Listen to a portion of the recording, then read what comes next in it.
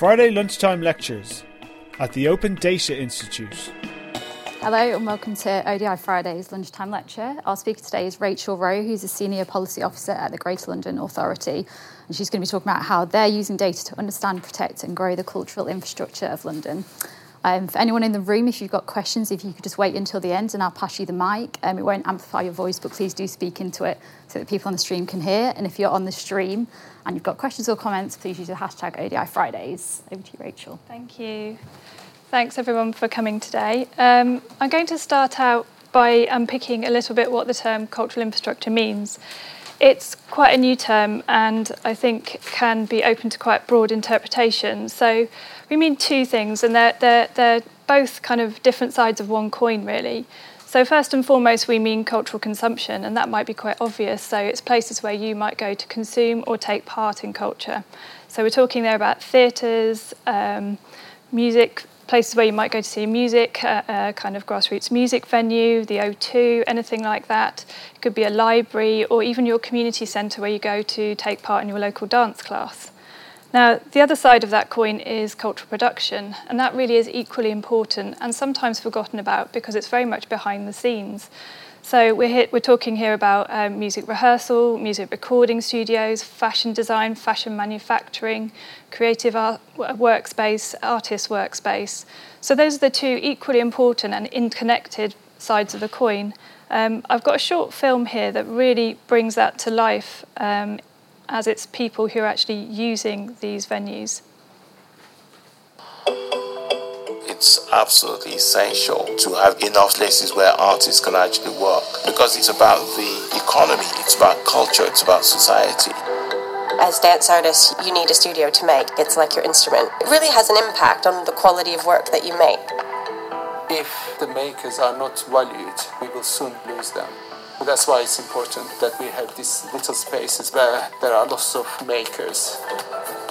South Bank is unique for the fact that people can be themselves here. I think places like this are good for the old folk, physically, mentally, emotionally. It's about the whole building. It's basically like taking care of the people here. From libraries and pubs to community centres and skate parks, London has a wide range of cultural assets that are of huge value and need protecting. So, as Sadiq was saying there, our cultural infrastructure does need protecting at the moment. It's facing a huge amount of challenges, not least land value being one of them. We're all really aware that property prices in London are very high. It's affecting all of us in terms of housing, but it's also affecting cultural infrastructure as well. Venue owners and operators are finding it very difficult in terms of rapid rent increases, and that's also compounded by the fact that the sites that they often operate from are worth more as development sites than they are for cultural infrastructure. Further to that, the business rates is also compounding this. In 2017, government reviewed the business rates, and many venues found themselves paying double what they had originally. Some of you might be familiar with a venue called the 100 Club on Oxford Street. It's a very popular venue which has broken a number of amazing bands over the years, and they now pay £75,000 per year in business rates alone. So you can imagine for a small business that can be a really challenging thing to balance alongside rising rents and overheads of the building itself. Another issue is reduced capital funding. There's very little capital funding now to support the development of new buildings. And we have ageing stock in London, particularly our theatres are well known for having issues with this. So all of these issues together create a very difficult picture for our cultural infrastructure. Unsurprisingly, due to this, we're really seeing quite a lot of losses. So we have had 35% reduction of grassroots music venues over the last 10 years. We've had a 27% loss of pubs over the last 16 years. And if we don't act quickly, we'll have a 24% loss of artist workspace over the next 4 years. Conversely, we need growth and we need more buildings to support a blooming creative sector that provides 1 in 6 jobs and 52 billion to our economy. We need buildings like this new one, the Trampery, which is specifically for the fashion industry, which is really exciting because the fashion industry is such a fast-growing industry with so few dedicated spaces for it. All of this has led to the development of the Mayor's Cultural Infrastructure Plan, which is a strategic range of policy, funding and tools to tackle all of these issues. Some specific projects are the Creative Land Trust, so it's a new trust that we've formed in order to provide low-cost loans to those wanting to run creative workspace. The Culture at Risk Office, so that's a hotline for any organisations who feel that they are at risk. They can call the office, they can email the office, and we will intervene and help facilitate discussions around what can be done around the risk issue that they're experiencing. The office has now worked with over 350 different cases. So I'm telling you all this as context because without it, it's very difficult to understand why we collected the data that we did.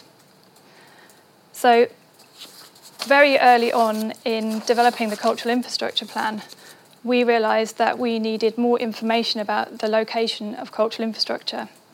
We'd done some early mapping of artist workspace and grassroots music venues, and this is what had led to the Cultural Infrastructure Plan in the first place. It's having the evidence that it's not just a feeling that there was something going wrong, but actually the evidence that there really were losses taking place in London. So we wanted more data to evidence and track change faster, so we knew quicker when issues were occurring. We wanted to understand the ecosystems and the co-location of buildings better. And we wanted to create more awareness of where cultural infrastructure was already in place to use in the development and planning process. So how did we approach this? Well, like any good project managers, we did a bit of scoping, we looked at what was already out there, and we found that most of the data was using Companies House. Now, for our purposes, that was very difficult because people often register their company, perhaps even in their home, but when the business takes off, the actual activity is taking place in somewhere very different. So that wasn't a way forward for us. So we actually then moved on to speaking to partners like the Music Venue Trust, like Theatres Trust, about existing data sets. And we harvested those and built upon those existing data sets. In many instances, though, we were building entirely new data sets by desk-based mapping, workshops, and on-site mapping as well, all to get to the exact premises where cultural infrastructure was.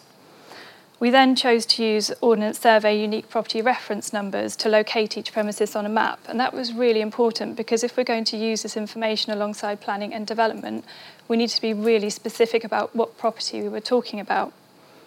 And so in practical terms, this data is now being used to track change and alert us to issues a lot faster.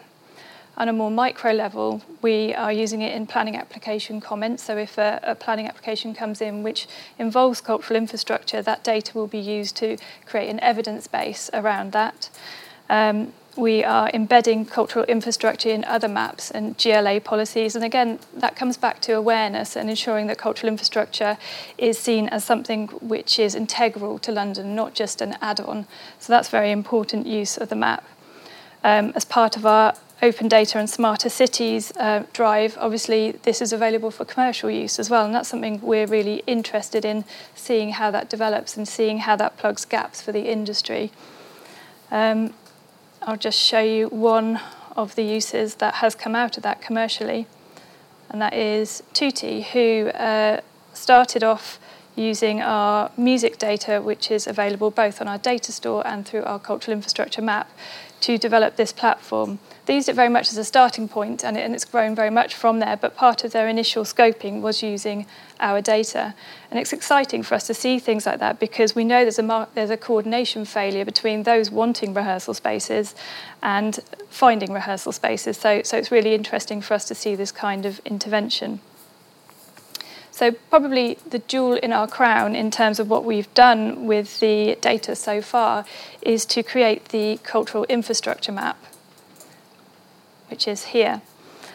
It's an open source platform that the public can now contribute to. So as well as undertaking the initial mapping ourselves, we're now asking Londoners, local authorities, cultural organisations to add to this. So we have the most rich picture of cultural infrastructure that we possibly can have in London.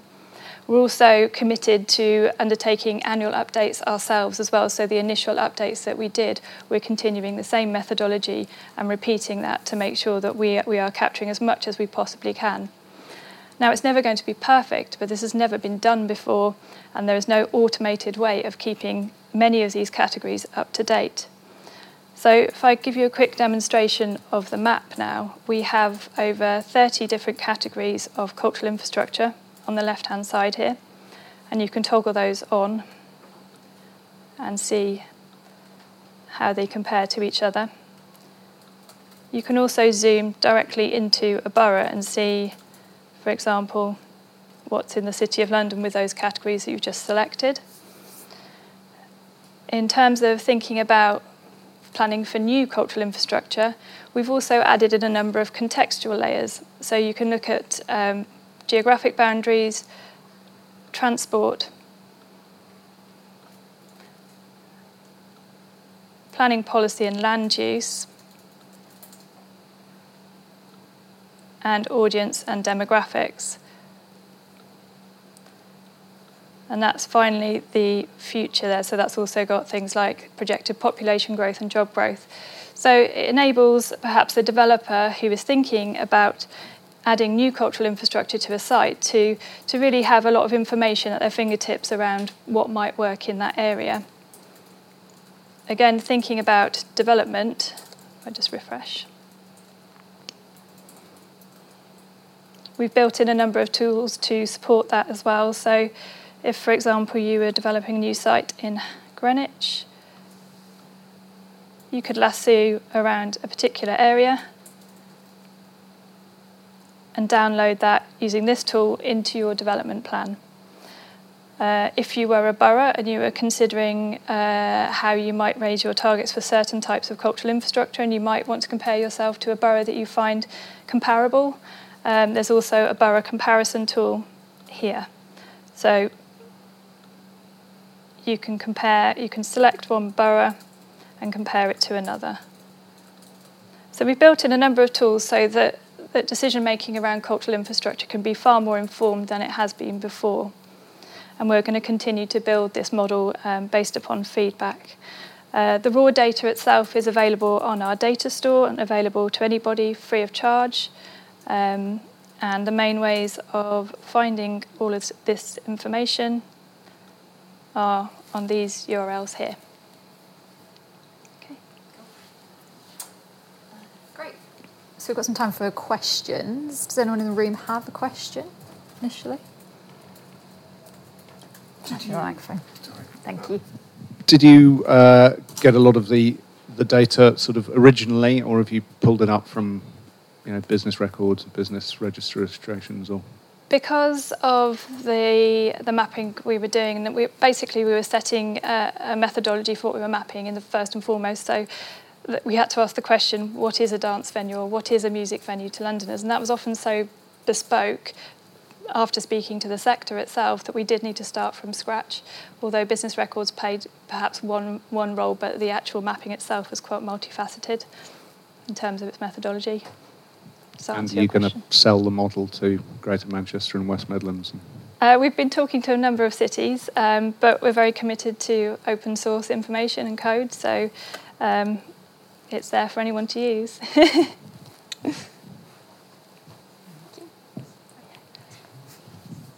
I don't think this is necessarily an easy thing to do, but I guess one question is, what's the quality of the cultural experience offered? I mean, is there kind of a thought about looking at rating venues or facilities, or is that not really in scope?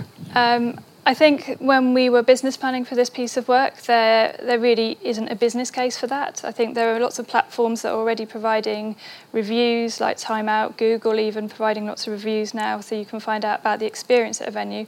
But what there wasn't really was a map of the bricks and mortar and the structures. So that's really what the purpose of this map is for. But that's not to say that somebody couldn't take all this data and do that with it. That wouldn't be our primary aim.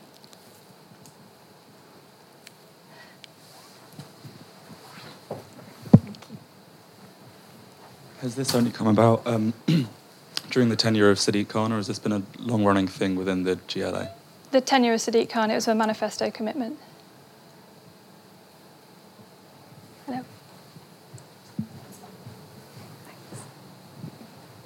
Sorry, if you're going to go ahead and make sure it's updated using other people adding in venues, how are you going to make sure that's valid? Do you have a team that's going to cross-check everything? Well, it's me.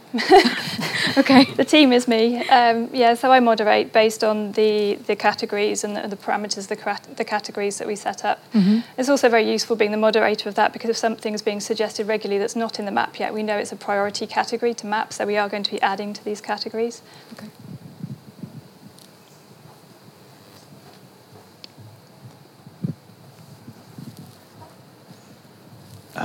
So I guess in London, cultural infrastructure, one sector that's come under a lot of, been highlighted in recent years is the nighttime economy. Absolutely, yeah. And I was wondering, is there like a functionality with the map to kind of highlight that? It's a really interesting point, actually, and something we debated a lot. I don't know if you've read the Nighttime Committee report recently, which recommends a nighttime observatory. So I was talking earlier about how this map plugs into other maps, and that's very much what will happen with the data here. It will be plugged into the nighttime observatory mapping, which will actually hold a lot more data, because the nighttime is obviously much broader than just culture.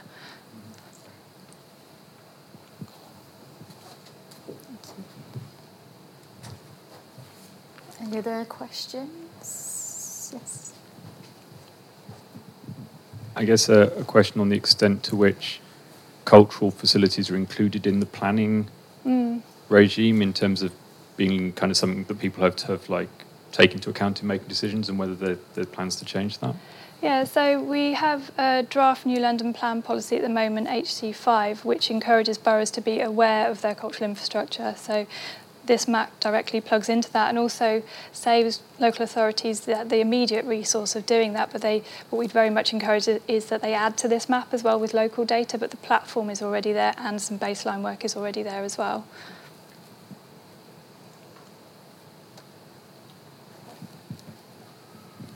And do you know if anyone's doing a green infrastructure equivalent? No, I don't. Tree mapping and that sort of thing? No, I imagine they are, but I'm afraid no, I don't. It's outside of my scope of work. Probably is, yes. Something I can ask and... Yeah.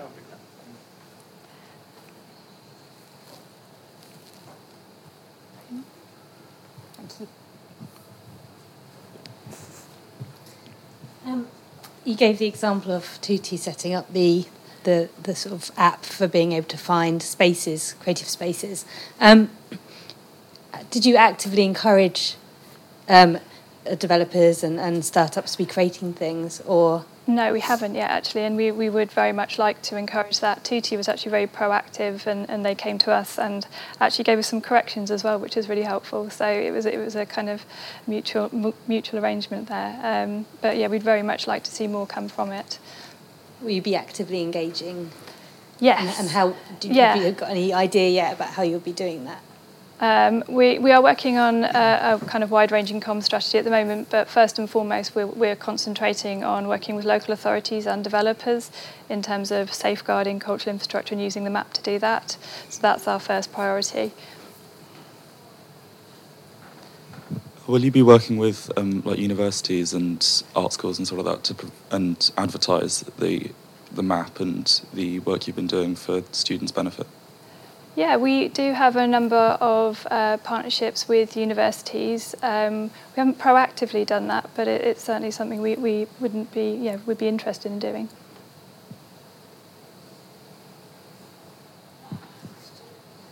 Thanks. Sorry, me again.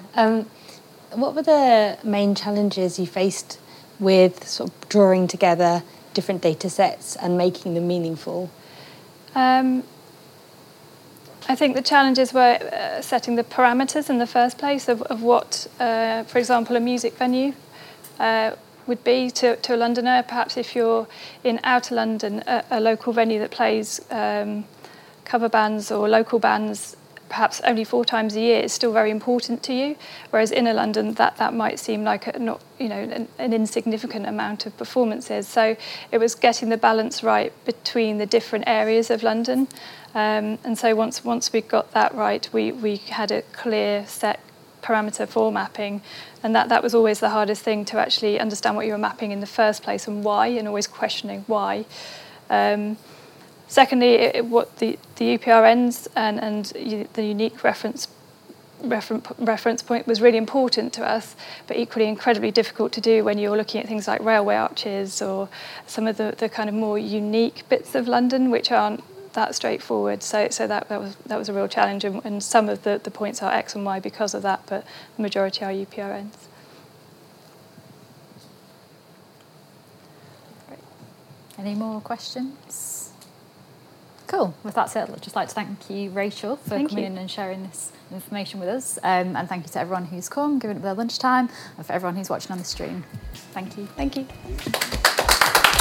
You've been listening to a Friday lunchtime lecture, brought to you by the Open Data Institute.